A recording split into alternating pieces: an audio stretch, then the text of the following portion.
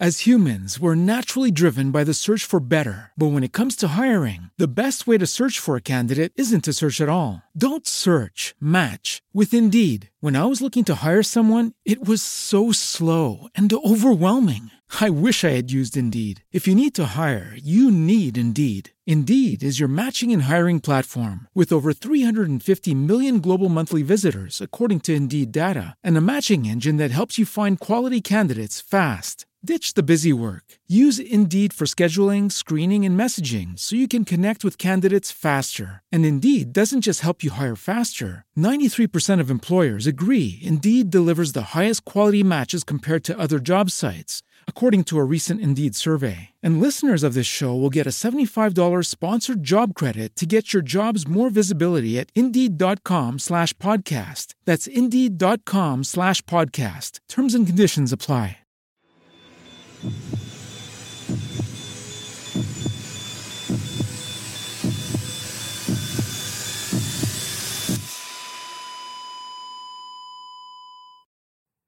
Our episodes deal with serious and often distressing incidents. If you feel at any time you need support, please contact your local crisis centre. For suggested phone numbers for confidential support, please see the show notes for this episode on your app or on our website. Today's episode features a crime committed against an infant child. It won't be suitable for all listeners. On July 4th, 1956, confetti showered New York City's Fifth Avenue as soldiers marched down the street in celebration of Independence Day.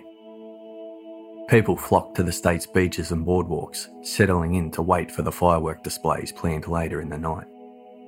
Baseball teams, the New York Giants and the Brooklyn Dodgers, played each other in front of a packed crowd at the Polo Grounds Stadium in Upper Manhattan.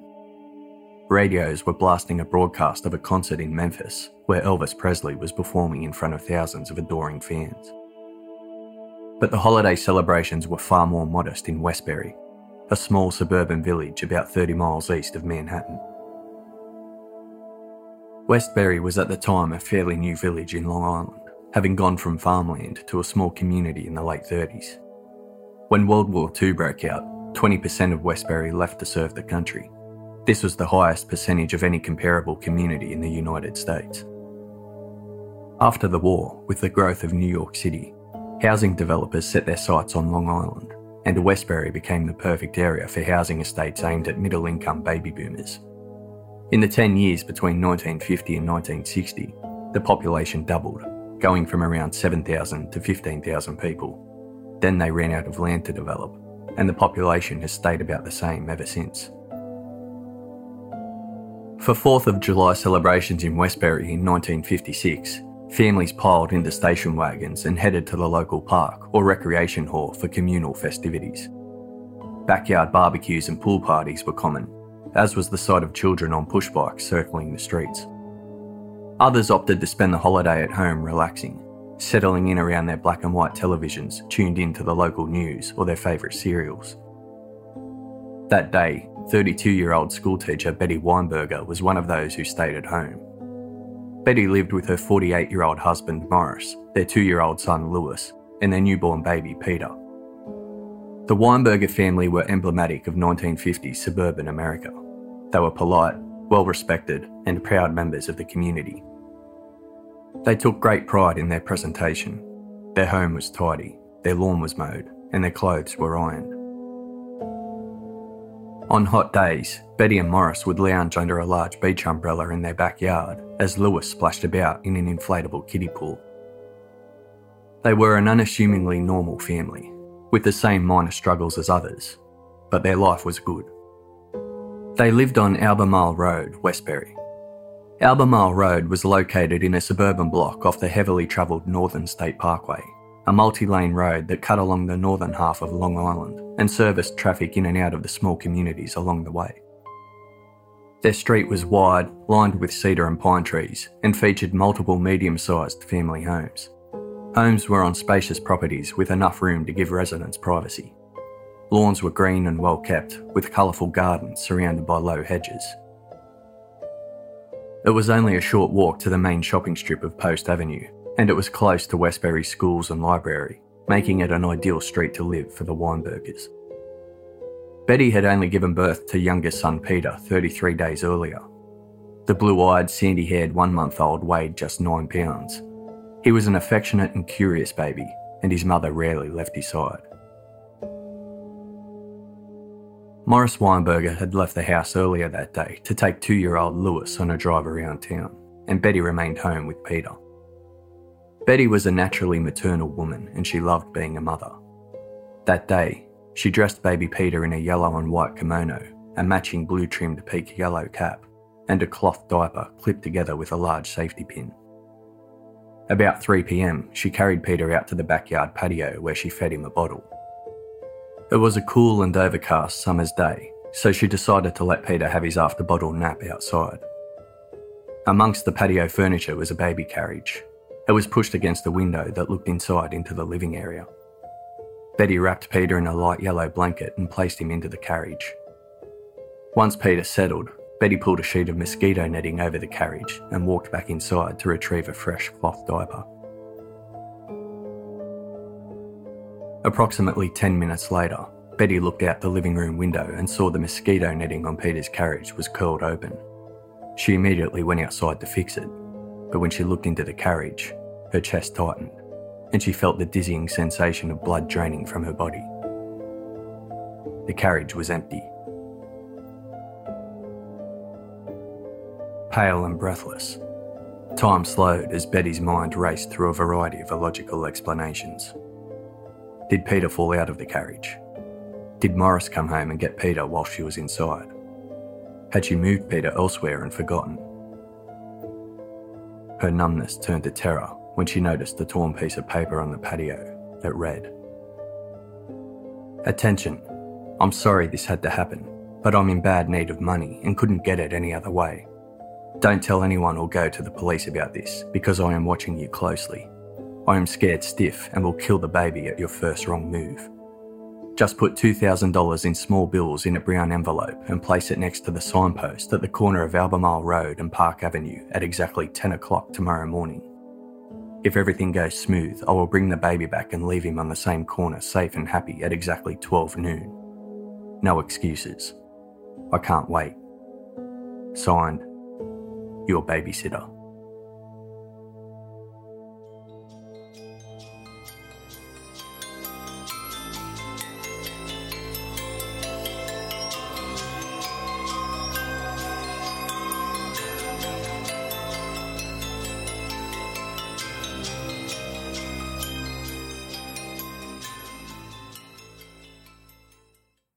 Detective Edward Curran was scheduled to take the 4th of July holiday off, but he decided to duck into the Nassau County Police Precinct to sort through a pile of paperwork anyway.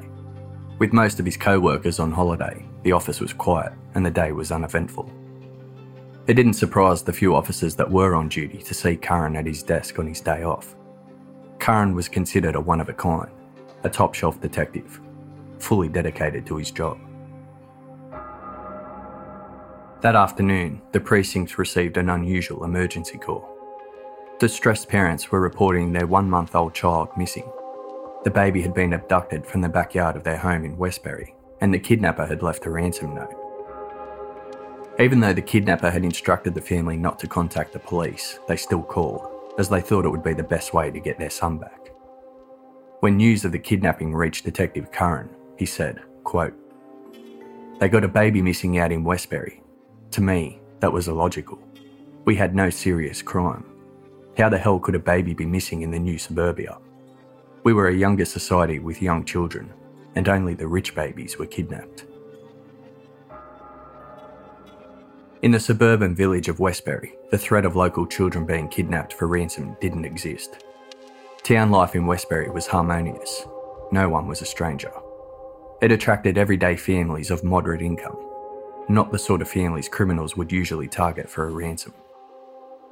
With little threat from outsiders, Westbury residents didn't even bother locking their doors. Children were free to wander the streets without adult supervision. This sense of community safety allowed mothers like Betty Weinberger to leave their napping babies alone on their backyard patios without concern. Detective Edward Curran took the lead of the Weinberger kidnapping investigation. His superiors permitted him a team of 8 detectives. The Weinbergers' one-storey ranch-style house sat on an angle to a curved turn on Albemarle Road. It featured a steep roofline, white window shutters, a brick-facing front, and an attached garage. When approaching the house, Curran noticed that at a very specific spot on Albemarle Road, he could see clean into the Weinbergers' fenceless backyard, and from there, he could clearly see the patio where Peter had been snatched. Meeting Betty and Morris Weinberger didn't give Detective Curran any answers as to why they would be targeted for a kidnapping and ransom. Neither Betty or Morris were wealthy, well-known, or influential. They lived off Morris's modest income as a pharmacist, as Betty was on maternity leave, and they didn't exude affluence at all. Their property and belongings were humble. Memories of previous high-profile kidnapping cases throughout the country flashed through detectives' minds. 12-year-old Marion Parker was abducted in December 1927. Her father was a prominent banker in Los Angeles. 20-month-old Charles Lindbergh Jr. was taken from his home in March 1932. His father was renowned aviator Charles Lindbergh. 22-year-old Brooke Hart was abducted in November 1933. His father was the owner of a department store. 6-year-old June Robles was abducted in April 1934. Her father owned an electric company. With these high-profile kidnappings in mind, police considered the ordinary Weinberger family an atypical target. So they started to consider the grim possibility that the kidnapping story was a cover. Maybe the Weinbergers harmed their own baby and set up a fake kidnapping. It seemed unlikely, but as Curran questioned the couple, his team searched the home for any signs of foul play. They found nothing. Detective Curran thought Betty looked like any other ordinary mother. She was wearing a long dress and cardigan, and her hair was tightly curled into a short, sophisticated style. She certainly didn't look like she could have harmed her child. As he questioned her, she inhaled one cigarette after another, the sticks dangling loose in her shaking hands. Curran felt her inability to hold it together was indicative of her intense care for her baby. He was starting to believe the kidnapping was genuine, despite the unusual choice of family that was targeted. Morris Weinberger had the stark opposite reaction to his wife. Wearing an ironed collared shirt tucked into slacks, the lean older man barely spoke and kept his emotions internalised. Running his hands across his thin, slicked-back greying hair, Morris had little to say to detectives. His wary, glossy eyes indicated a staunch father suffering a lot of internal pain. As detectives put together a profile of the Weinberger family, it became clear that the parents were good people who loved their children. Detective Curran concluded that the Weinbergers had nothing to hide, and there was a kidnapper at large. Curran inspected the ransom note left on the patio. Curiously, it didn't appear to be the hasty scribblings of a lowly, uneducated criminal. The handwriting was neat and consistent. Words were written in straight lines across the page. Spelling and grammar were correct. The lettering was small, except for the loops of longer letters. The kidnapper signed the note as babysitter, but the Weinbergers had never employed a babysitter to look after their children. To Curran, the $2,000 ransom was unusually specific. $2,000 wasn't a large sum of money in a kidnapping case. In previous cases, ransom demands hit 5 figures and higher. Peter Weinberger's kidnapper claimed they were in bad need of money, and it looked like they were only seeking the specific amount they needed. Betty and Morris were under immense pressure to make an incredibly difficult decision. How were they going to respond to the kidnapper's demands? Authorities were reluctant to pay ransoms as it rewarded the kidnappers and encouraged copycats. But the Weinbergers' decision was unwavering. They would pay the kidnapper whatever it took to get Peter back home safe. Due to the 4th of July holiday, all the banks were closed, but detectives arranged to have one opened to release money for the ransom. The Weinbergers didn't have enough savings to pay the complete amount, so detectives improvised by wrapping wads of paper with banknotes to give the illusion there was more money than there actually was. The serial numbers on the banknotes were recorded to ensure they could be traced. Detectives also bugged the Weinbergers' telephone to record incoming calls. As they were getting ready to drop the money, Curran realised the ransom note carried flawed instructions. It demanded the money be left at the corner of Albemarle Road and Park Avenue, but the kidnapper failed to realise that Albemarle Road went in a semicircle and the road intersected with Park Avenue twice, at either end of the semicircle. Each intersection featured a signpost, meaning there were 2 possible drop zones. To be safe, detectives prepared 2 ransom packages, one for each possible drop zone. Within hours of the kidnapping, the local media heard whispers of the unusual crime in Westbury and began to pry around Nassau County Police Headquarters looking for a scoop. Betty and Morris made a private plea to the 5 major New York City newspaper publications. Please hold off printing news of their son's kidnapping while they were in negotiations with the kidnapper. They feared if the media announced news of the crime, it may scare the kidnapper and put their son in danger. Police supported Betty and Morris and requested a 1-day news blackout on the crime. The media outlets agreed to comply. As the July 4th evening newspapers appeared on stands and doorsteps, Betty and Morris Weinberger settled in for a long, emotional night without their baby. The media outlets honoured the request to keep news of Peter's kidnapping out of the papers. Except one. The New York Daily News Evening Edition newspaper took advantage of their competitors' silence and featured a front-page story on Peter Weinberger's kidnapping. In an act that had the potential to sabotage the ransom drop and the police operation scheduled the following morning, the article detailed the kidnappers' ransom demands and revealed the involvement of police in the case. Betty and Morris Weinberger woke from a restless night to morning newspapers featuring bold front-page headlines detailing Peter's kidnapping.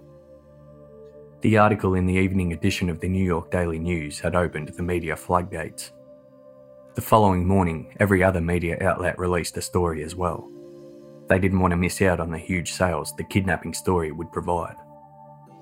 Reporters swarmed the front lawn of the Weinberger family home. Detectives were trying to prepare for the ransom drop, but were bombarded by interfering media, whose presence jeopardised the entire operation. Extra police were called in to try and disperse the media before the kidnapper arrived to collect the ransom. At 9:55am, Betty and Morris dropped a ransom package at each of the 2 possible drop locations. The packages were placed against the street signposts as ordered by the kidnapper. They then returned home to await the outcome, while police staked out each location. There were few places to hide along Albemarle Road. The wide road and open front lawns lacked decent cover, making it difficult for police to maintain discreet surveillance of the drop locations. To any keen and watchful eye, their presence would have been noticeable. 10am arrived, and there was no sign of the kidnapper. 10 minutes slowly ticked by with nothing. Then, a taxi carrying a female passenger circled the street multiple times, passing the Weinberger house 3 times before driving away. A red station wagon with a female driver then pulled up at one of the drop locations, but drove away moments later. Police didn't follow either the taxi or the red station wagon. They didn't want to blow their cover. As time passed, no one appeared to claim either ransom package. The drop had failed. The kidnapper was a no-show. Reporters flanked the Weinberger home. Betty emerged surrounded by a police escort. Emotionally volatile, Betty blamed the media for sabotaging the ransom drop. "I could cut all your throats," she yelled between gut-wrenching sobs. The Weinbergers were taken to Nassau County Police Headquarters. Peter's kidnapping was now making national news and was thrusting the quiet town into the media spotlight. Westbury locals were struck by a fear they never knew. Doors were locked and children were kept inside. All the while, Betty and Morris battled with the uncertain fate of their baby boy, in the hands of a kidnapper who no longer trusted them. At 2pm that afternoon, police held a press conference. Since the media had preemptively exposed their investigation, police decided to be upfront. "The family is awaiting further instructions," they told the media. "We have made no progress at all. We have had several vague leads, but all have gone nowhere." Betty was near collapse. She was seated on a bench as the media crowded her. She held a written statement in shaking hands and spoke in a low, unsteady voice. Quote, "I am the mother of Peter Weinberger, who was taken from me yesterday. Whoever you are, I now plead for the return of my baby, who needs the care of his mother. I assume you are desperately in need of money, and I am willing to cooperate in any way I can to get my baby back. Most of all, Betty broke down sobbing. She dropped her written statement and then spoke candidly off script directly to Peter's kidnapper. Please, please, please call anyone. Leave a note anywhere. I shall see that you get what you want." Betty then fainted and was gently carried away by family. Detective Curran picked up Betty's written statement, stood before the media, and finished it on her behalf. Quote, "Most of all, I am concerned for the well-being of my son, who is in need of a special feeding, which I will now give you." Curran read out the ingredients of a special baby formula Peter required. 17 ounces of sterile water, 1.5 level tablespoons of sugar, and 1 13-ounce can of evaporated milk. This was to be divided into feedings of 5 ounces each and given 6 times a day at intervals of 4 hours. Peter was also in need of vitamin B12 and 5 drops of Dozex. Curran explained that Peter needed the special formula to survive, and the recipe required a pharmacist's knowledge. The media and public were unaware that the recipe was completely fabricated by police. Peter didn't require a special formula at all. Police concocted the recipe, hoping it would compel the kidnapper to visit a pharmacy. If the pharmacist recognised the very specific formula request, they could tip off detectives. The following day, a heavy-set man walked into a pharmacy in Stamford, Connecticut, about 40 miles away from Westbury. The man inquired about 2 of the ingredients listed in Peter's phony baby formula, vitamin B12 and Dozex. The pharmacist didn't have the items available, so the man quickly left. When police were informed, the unknown man was long gone and never identified. In the meantime, police started a thorough search for Peter in Westbury.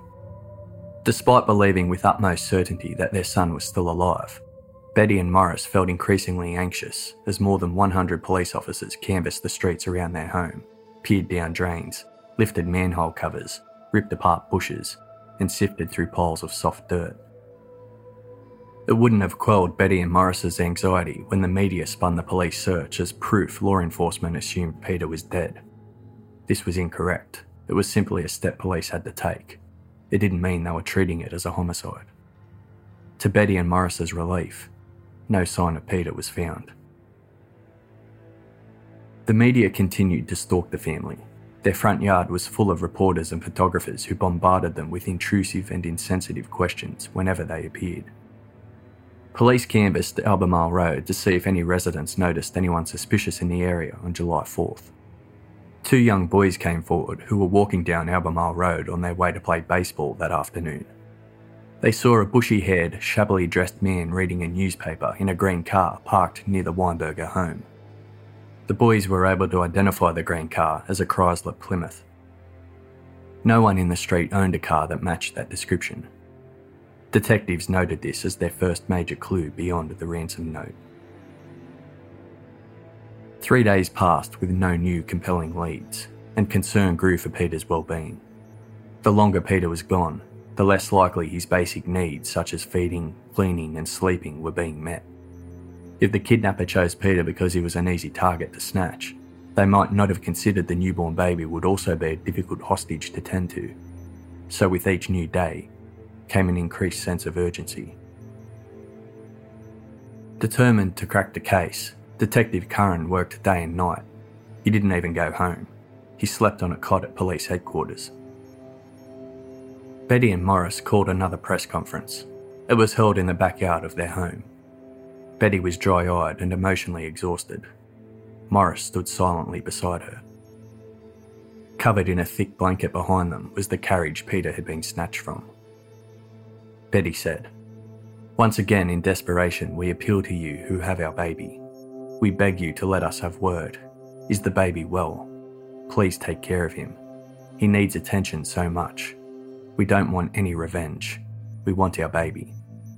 Please use the church or clergyman to make contact with us. Drop a note in the collection box. The clergymen are all committed to us not to turn over the information to police. The police have given their word they won't interfere. Tomorrow is Sunday, and the churches all over the city will be open. New York churches and synagogues supported the Weinbergers by keeping their doors open all day and all night. However, the kidnapper didn't show up. Days later, a telephone operator in New York received a call. The male caller said, "The kidnapped baby will be left in the 168th Street subway station." He then hung up. Police swooped on the station in Washington Heights. Witnesses at the station described seeing a man in a light grey suit carrying a package. Police searched for the man in grey, but concluded the call was a hoax, and the man in grey was not related to the kidnapping. This was the start of a spate of hoax calls and letters that bombarded the Weinbergers. Betty and Morris received over 10 prank calls a day.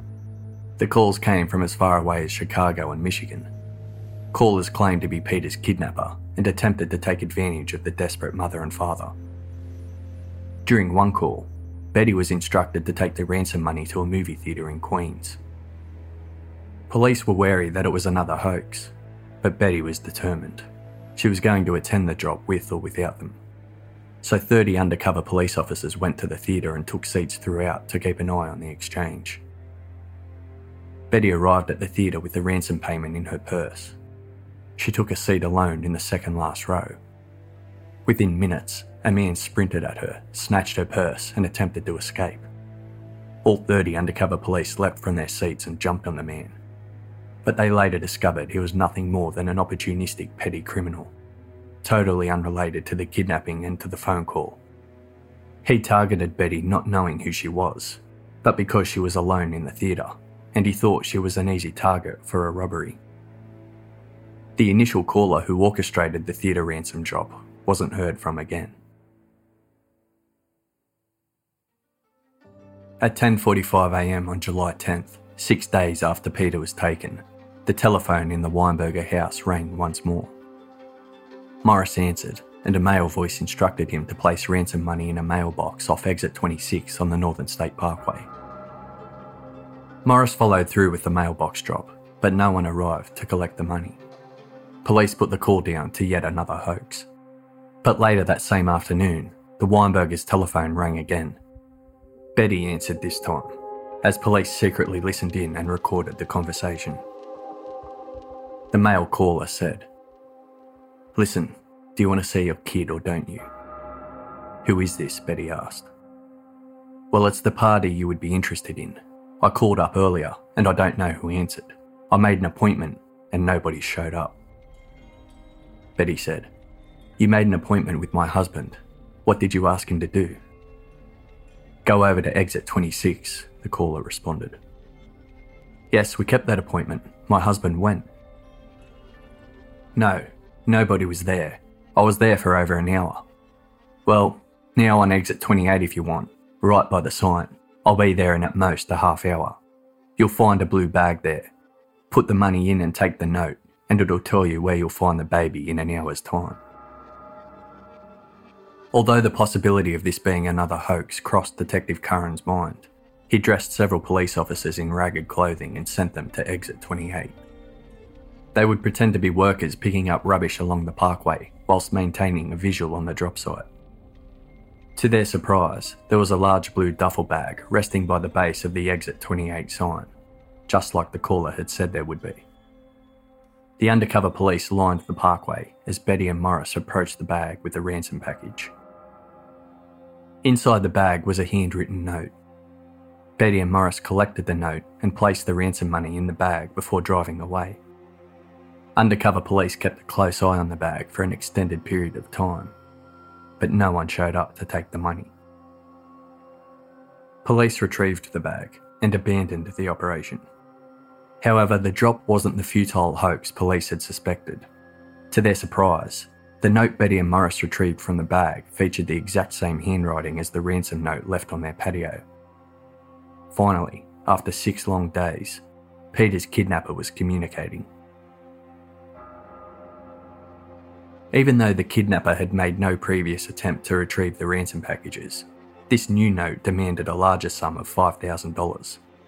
The instructions were for the money to be left underneath a pile of old car seat covers further down the Northern State Parkway. The note ended with, quote, "If everything goes smooth, the baby will be left wrapped in an army blanket and placed at the exit of the parkway closest to your house in exactly 1 hour. Signed, your babysitter." Betty and Morris found the pile of car seat covers and placed the $5,000 ransom underneath them as the kidnapper had instructed. But again, to the detective's frustration, it was ignored. The kidnapper didn't show up to collect the money, so police grabbed the car seat covers and left. Police felt the kidnapper was playing with them, but for what purpose, they couldn't determine. Hope was starting to fade amongst everyone that Peter would be found safe. Everyone except his parents. Betty and Morris firmly believed Peter was still alive. As humans, we're naturally driven by the search for better. But when it comes to hiring, the best way to search for a candidate isn't to search at all. Don't search, match with Indeed. When I was looking to hire someone, it was so slow and overwhelming. I wish I had used Indeed. If you need to hire, you need Indeed. Indeed is your matching and hiring platform with over 350 million global monthly visitors, according to Indeed data, and a matching engine that helps you find quality candidates fast. Ditch the busy work. Use Indeed for scheduling, screening, and messaging so you can connect with candidates faster. And Indeed doesn't just help you hire faster. 93% of employers agree Indeed delivers the highest quality matches compared to other job sites, according to a recent Indeed survey. And listeners of this show will get a $75 sponsored job credit to get your jobs more visibility at Indeed.com/podcast. That's Indeed.com/podcast. Terms and conditions apply. You've worked hard for what you have. Your money, your assets, your 401k, and home. Isn't it all worth protecting? Nearly 1 in 4 consumers have been a victim of identity theft. LifeLock Ultimate Plus helps protect your finances with up to $3 million in reimbursement. LifeLock alerts you to identity threats you might miss. And if your identity is stolen, your dedicated U.S.-based restoration specialist will work to fix it. Let LifeLock help protect what you've worked so hard for. Save 25% off your first year on LifeLock Ultimate Plus at LifeLock.com/aware. Terms apply. During the 1950s, the FBI only got involved in kidnapping cases after 1 week. They could act earlier if the victim was taken across state lines, but there was no evidence of that in this case. So the FBI didn't become involved until July 11th, exactly 1 week after Peter's kidnapping. 55 FBI agents from the New York office swarmed Nassau County. Professional jealousy and personal pride created an immediate rift between local detectives and FBI agents. The FBI's arrival signified the inability of local detectives to solve the case, and they weren't eager to hand over their investigation. To dispel the tension between the two groups, Detective Curran asked his superiors to match the FBI's presence with an equal number of local officers. This would help Nassau County Police feel like they were still an integral part of the investigation. Curran was given the additional personnel, which enabled each FBI agent to be teamed up with a local officer. This eased the tension, and the extra manpower provided a much-needed boost to the failing investigation. The 2 ransom notes written by the kidnapper were the biggest leads they had, so they were analysed by handwriting experts from the FBI. Their analysis showed that 16 letters in the kidnapper's handwriting had what were considered distinctive characteristics. These were habitual or unavoidable patterns in the style of writing that were unique to the author. Most notably, the kidnapper had a very unusual way of angling the letter M, which made it look like it was the letter Z. The handwriting experts created what they called the Happy Birthday letter. It was a scripted birthday greeting that used every letter of the alphabet. When people were under suspicion by investigators, they were asked to rewrite the Happy Birthday letter. Their writing sample was then compared to the ransom notes. Dozens of Happy Birthday letters were written by potential suspects, including close friends and relatives of the Weinbergers. but there was no match. Copies of the kidnapper's handwriting were distributed to law enforcement agencies across the country. Detectives worked around the clock for weeks, cross-checking the kidnapper's handwriting to large volumes of court documents, driver's licence registrations, voting registrations, tax records, and probation files. While this was happening, technicians inspected the car seat covers retrieved from the most recent ransom drop site. From the wear and indentations on the fabric, they were able to determine that the car seat covers were frequently used by someone weighing approximately 160 pounds. They also established the brand of vehicle the seat covers came from, an early 1950s Chrysler Plymouth, the same car that witnesses saw parked near the Weinberger home on the afternoon of the kidnapping. On August 22nd, almost 7 weeks after the kidnapping, a probation officer based in Brooklyn arrived at Nassau County Police Headquarters. He carried a pile of documents pertaining to a man who lived in Plainview, a suburb less than 6 miles away from Westbury. The Plainview man had recently completed a year of probation for bootlegging in Suffolk County. The probation officer had been sent the information regarding the kidnapper's handwriting, and as he read through his monthly probation reports, he kept the sample close by in case he noticed a match. While reading a report, he came across the signature of a man on probation named Angelo Lazarca. But the probation officer examined the signature more closely and realised he had misread the surname. What he first interpreted as the letter Z was actually an M, written on a sloping angle. It was a distinct writing characteristic associated with Peter's kidnapper. The man's name was actually Angelo Lamarca. FBI handwriting experts compared Angelo Lamarca's handwriting on his probation documentation to Peter's ransom notes. They spotted several more substantial similarities. When they did a background check on Angelo Lamarca, they discovered he owned a green 1951 Chrysler Plymouth, the same vehicle witnessed near the Weinberger home around the time of the kidnapping. Previous police reports on Lamarca had him weighing 160 pounds, the exact weight which correlated to the wear of the seat covers recovered from the final unsuccessful ransom drop. That was enough for Detective Curran. In the early hours of August 23rd, 51 days after Peter's kidnapping, police took up positions surrounding Lamarca's home and the properties belonging to his known relatives. Detective Curran screamed "Go" over the radio, and police stormed each of the properties simultaneously.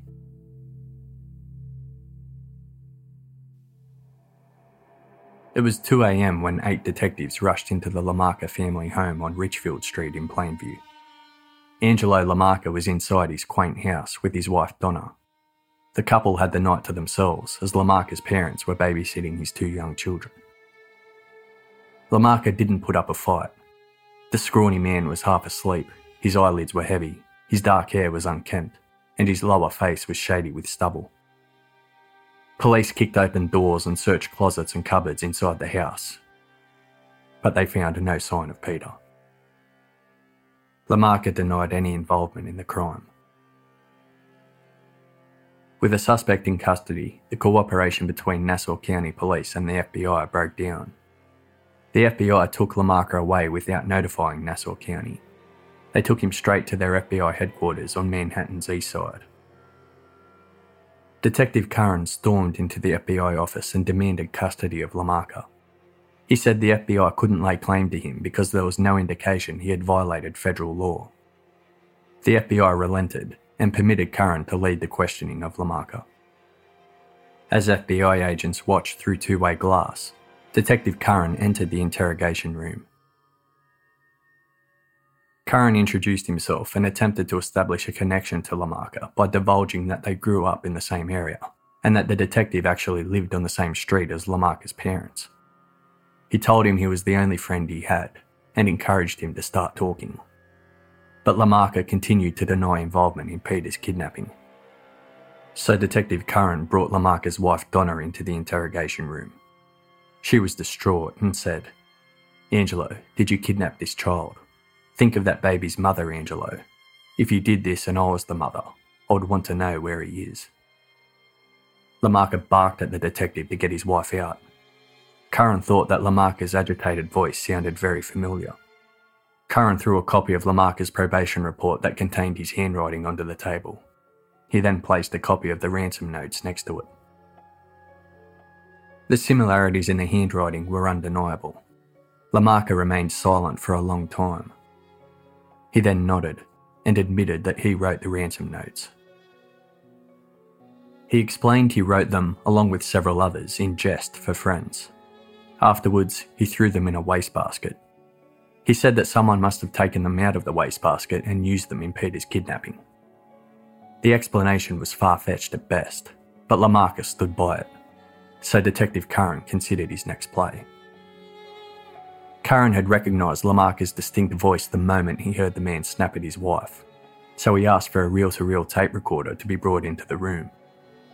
Curran played the recorded telephone calls the kidnapper had made to the Weinbergers. When Lamarca heard his voice on the recordings, he crumbled and started to talk.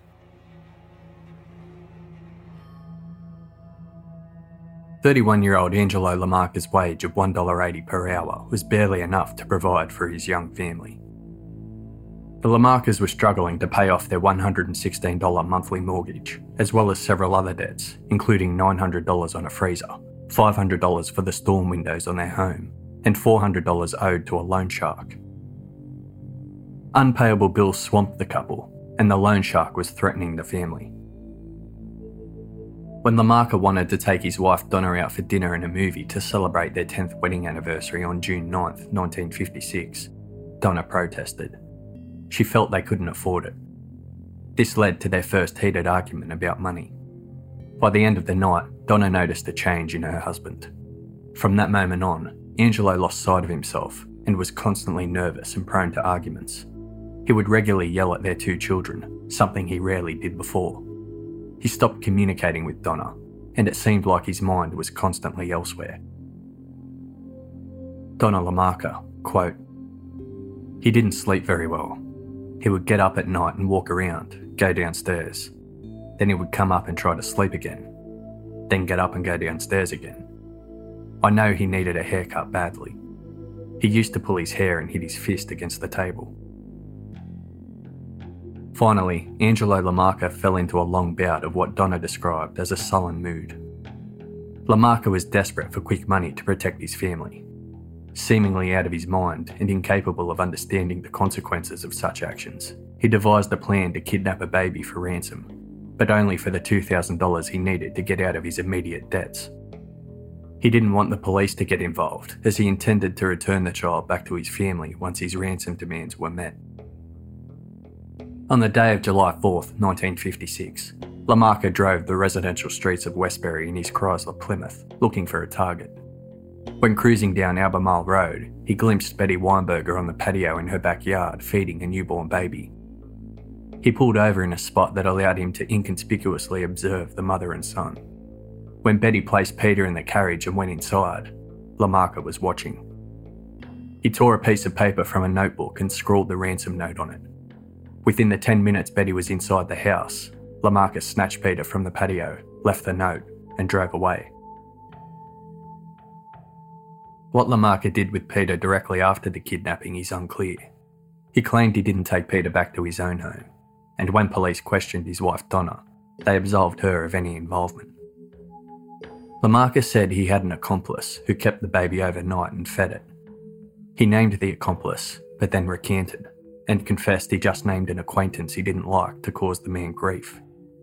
He then provided another name for his accomplice, Shorty, but he couldn't provide any further details about Shorty, and police couldn't find a match. Detective Curran firmly believed Lamarca was lying about having an accomplice. He was making up the story as a means to deflect responsibility away from himself. Nevertheless, Lamarca continued to shape his version of events around this unknown accomplice. On the morning of July 5th, the day of the first ransom drop, Lamarca claimed he waited at exit 31 of the Northern State Parkway, about 2 miles away from the Weinberger home. He said Shorty drove Peter to Albemarle Road to pick up the ransom while he waited at exit 31.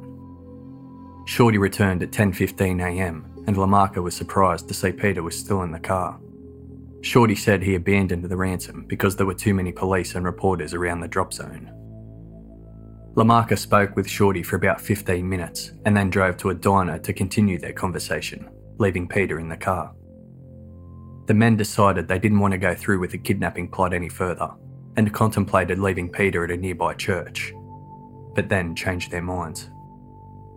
Lamarca ended his statement with the following, quote, "The baby was left on July 5th, 1956, still alive, in the bushes by exit 37 on Northern State Parkway at about 11:40 a.m. Detectives weren't buying Lamarca's story about Shorty the accomplice. They believed the evidence suggested Lamarca acted alone, but they checked out his story about leaving Peter at exit 37. It was nearing 7 p.m. on August 23rd when Lamarca was taken to exit 37 by detectives. He pointed to a small dirt track leading off the service road that curved into a goldenrod meadow. The meadow was a tangle of vines and shrubbery shadowed by tall wild cherry and scrub oak trees. Lamarca said, "It was to the right where the baby was left." Police marched arm's length from each other, but the bushland was so dense they couldn't see anything under the tall growth of overgrown scrub. The search had to be temporarily abandoned at 8:30 p.m. when the darkness of night blanketed the area. Early the following day, August 24th, 60 local detectives and FBI agents came together on an unseasonably cold morning to trudge through the thick bushland to search for Peter. Hours passed with no find. One detective, who felt the underbrush was too thick to see into from a standing position, got on his hands and knees and started crawling. He tore at an overgrown honeysuckle and he noticed the glimmer of a metallic object. When he wiped the dirt away from the item, he identified it as a large safety pin. It was closed and not yet rusted. Betty and Morris Weinberger were informed of the arrest of Angelo Lamarca. Surrounded by a handful of supportive friends and family, they waited at home for updates. As Angelo wasn't initially charged with murder, they held out hope Peter would be found alive. Betty stated, "There's no question in my mind that my baby is still alive." The detective who found the safety pin kept searching. He found pieces of faded yellow decomposed cloth. Then beyond the cloth, he found the skeletal remains of an infant child.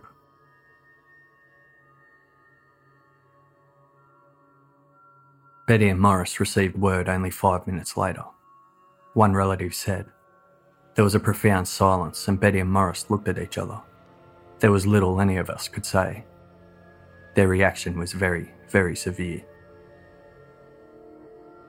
Betty was asked to identify the items that were discovered around the infant's remains.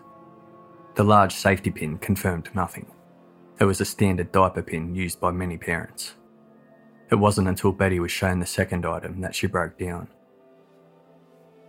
The decomposed cloth found by the remains was from an infant's kimono and hat, originally a bright yellow and white colour.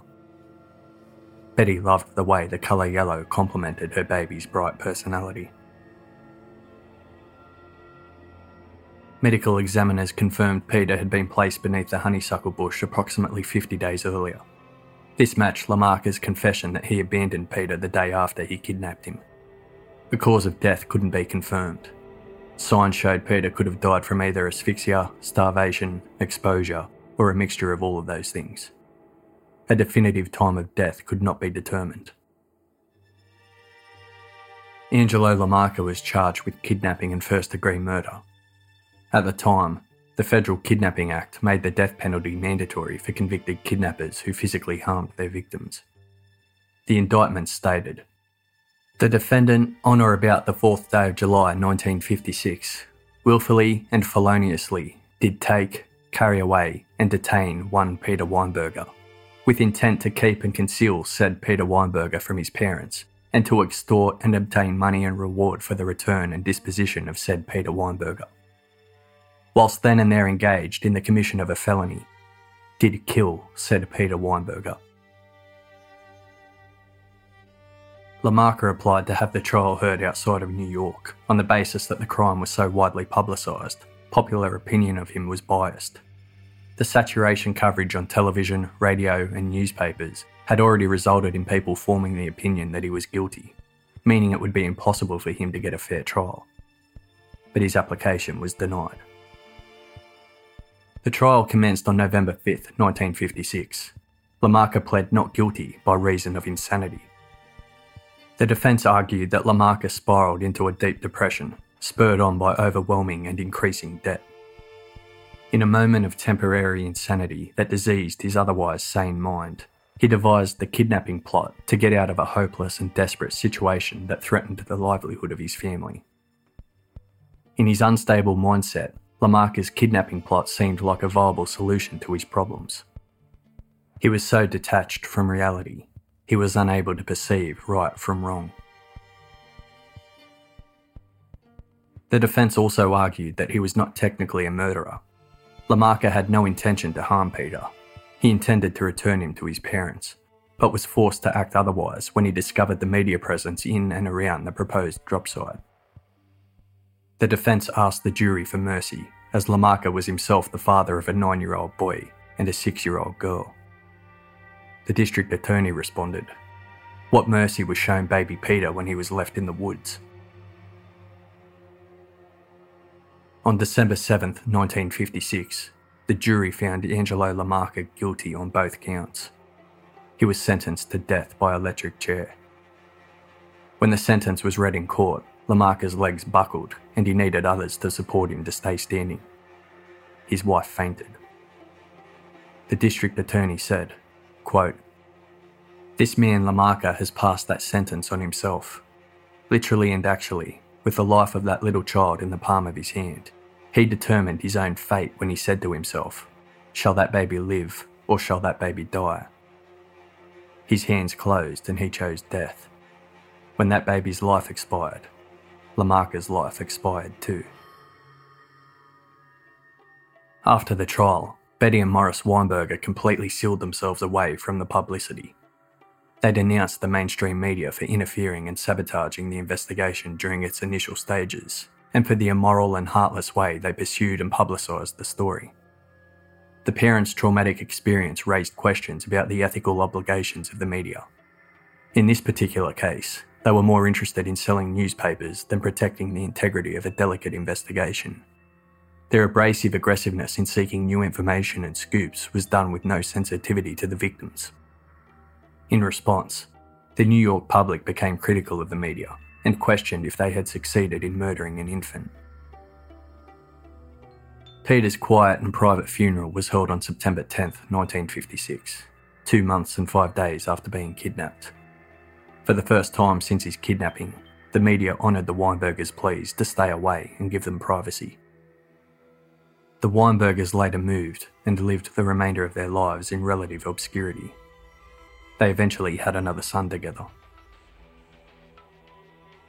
The crime changed the village of Westbury and had a profound effect on other small suburban communities throughout America. Nothing like it had ever happened before.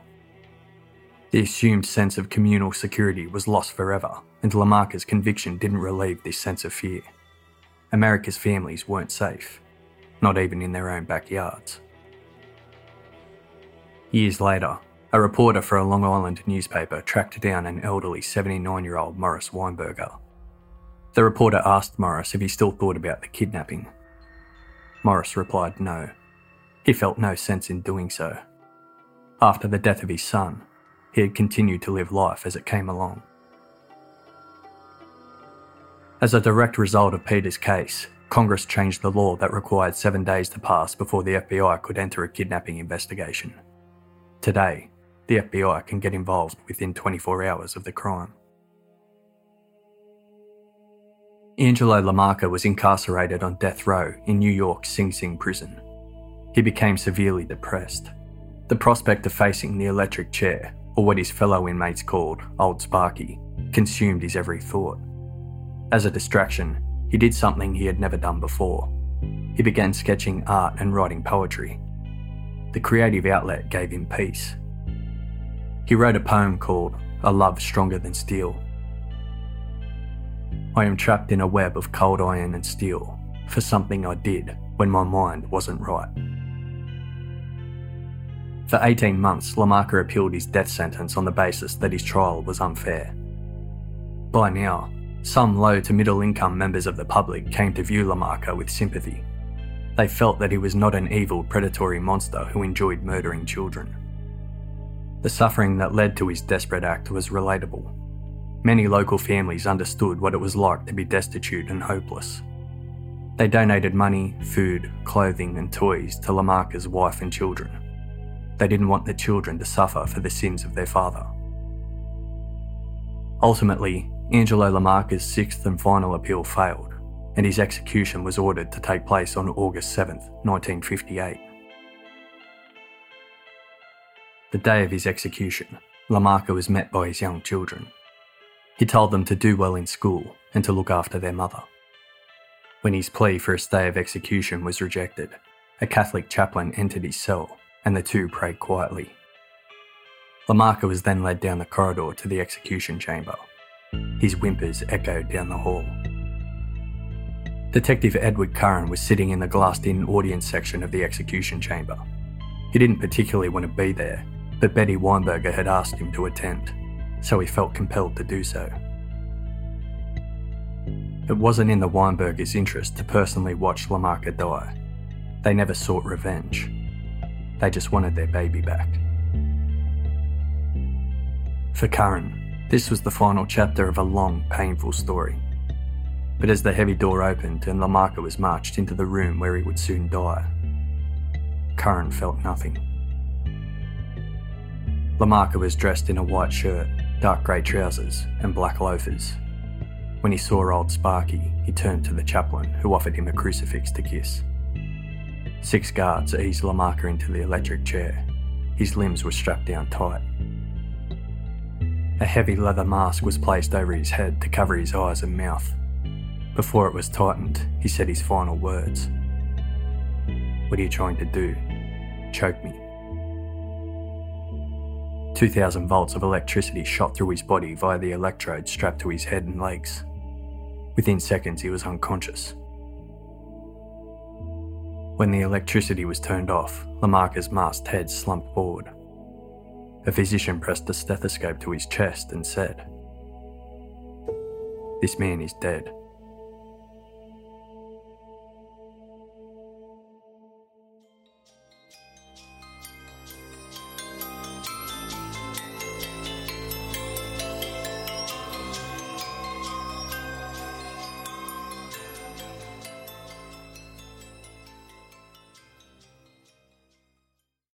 As humans, we're naturally driven by the search for better. But when it comes to hiring, the best way to search for a candidate isn't to search at all. Don't search, match with Indeed. When I was looking to hire someone, it was so slow and overwhelming. I wish I had used Indeed. If you need to hire, you need Indeed. Indeed is your matching and hiring platform with over 350 million global monthly visitors, according to Indeed data, and a matching engine that helps you find quality candidates fast. Ditch the busy work. Use Indeed for scheduling, screening, and messaging so you can connect with candidates faster. And Indeed doesn't just help you hire faster. 93% of employers agree Indeed delivers the highest quality matches compared to other job sites, according to a recent Indeed survey. And listeners of this show will get a $75 sponsored job credit to get your jobs more visibility at Indeed.com/podcast. That's Indeed.com/podcast. Terms and conditions apply. Purchase new wiper blades from O'Reilly Auto Parts today and we'll install them for free. See better and drive safer with O'Reilly Auto Parts. O'Reilly Auto Parts.